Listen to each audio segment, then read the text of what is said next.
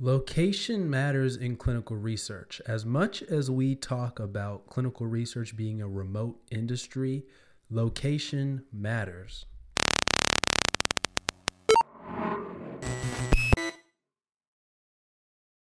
Hey guys, it's ECRG here, back with another video. Today we're talking about location. And what that really means is where you reside in the world, more specifically in the United States. Location matters in clinical research, at least in the beginning, at least in the first few years of your career. Location matters.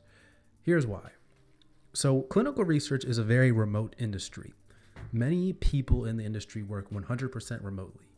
Project managers, CRAs, clinical trial leads, project directors, the list goes on and on.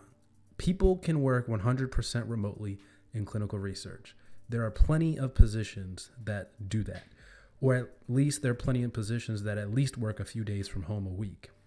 But there are definitely a good amount that work 100% remotely. But when you're first getting your start in your career, in your clinical research career, they're not going to let you work remotely, 100% remotely usually. Occasionally, you'll find a nice little contract for some TMF reconciliation where they're looking for an entry-level person. But half the time, they'd much rather have somebody who is experienced because it's a lot harder to teach someone remotely, or it's a little bit harder. In today's technology, you've got WebEx or Skype or whatever you use to teach, and you've got screen share and things like that. And TMF reconciliation really isn't that difficult. It's just tedious. But you're going to have occasionally, the one-off little contract position that you can do 100% remotely, but those are going to be hard to get.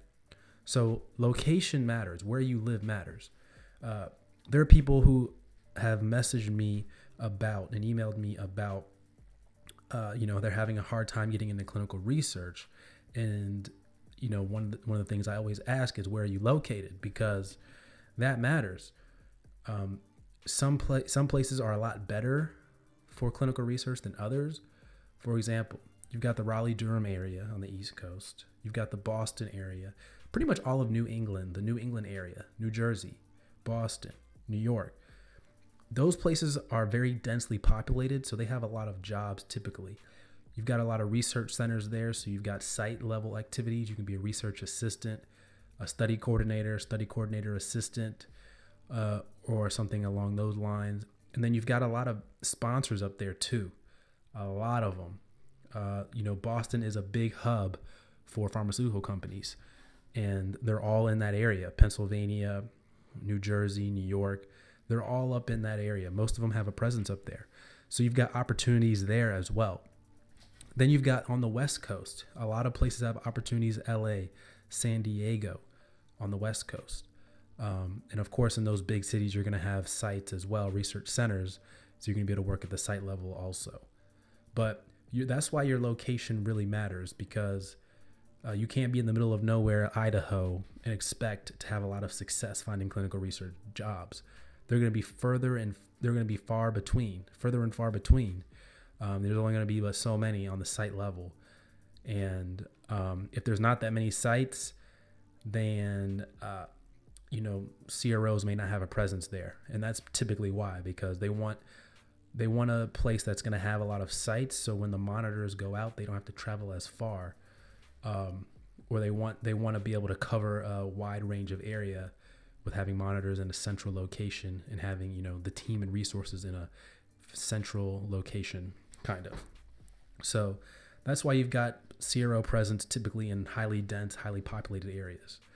Because it's nothing just to take a plane up the East Coast if you need to go meet with the sponsor, or if you need to go monitor sites. So location really matters, at least in the early part of your career. I'd say the first year or two of your career, once you can make it into a remote position, then you can move anywhere you want, pretty much. Once you become a CRA, you just need to, literally the rules say you just need to live within a certain distance of an airport. I think it's 60 minutes, about an hour and a half, depending on the company, of an airport. That's the only requirement. And then, of course, you need to be able to have internet at your house.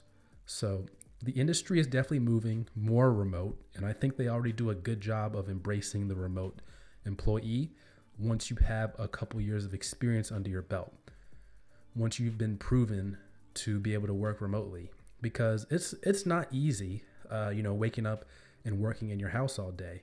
It takes a certain type of person, and you miss out on that in-person, face-to-face communication when you are working 100% remotely, and it can wear down and it can wear on some people. But that's not really the reason why. The reason why is because you're not experienced usually when you're looking for entry level, and they want to be able to bring you in-house, train you up before you go 100% remote. So location, guys, it really matters in clinical research, at least in the beginning. So if you're having trouble finding positions, or if you're having trouble, getting into clinical research, maybe something you should think about is relocating to a hub if you're not already near, and really think about that, because that could definitely increase your chances. So email us, eliteclinicalgroup@gmail.com. We have been reviewing resumes. Email them over, and we'll take a look at it and tell us a little bit about yourself and a little bit of background. We'll take a look at it, help you out any way we can. And that's it for this video, guys. Drop your comments down below. Don't forget to subscribe. Love your comments. Comment. Love responding to comments. That's one of my favorite things to do, actually, because it lets me know what you guys are thinking. And, even if you hate the video, say you hate the video in the comments, and we'll discuss it down there, and we'll see if we can improve. So comment. Share this with your friends too, because I'm sure someone out there could really benefit from some of the stuff we talk about on this channel. So share this with your friends, comment down below, and hit that red subscribe button.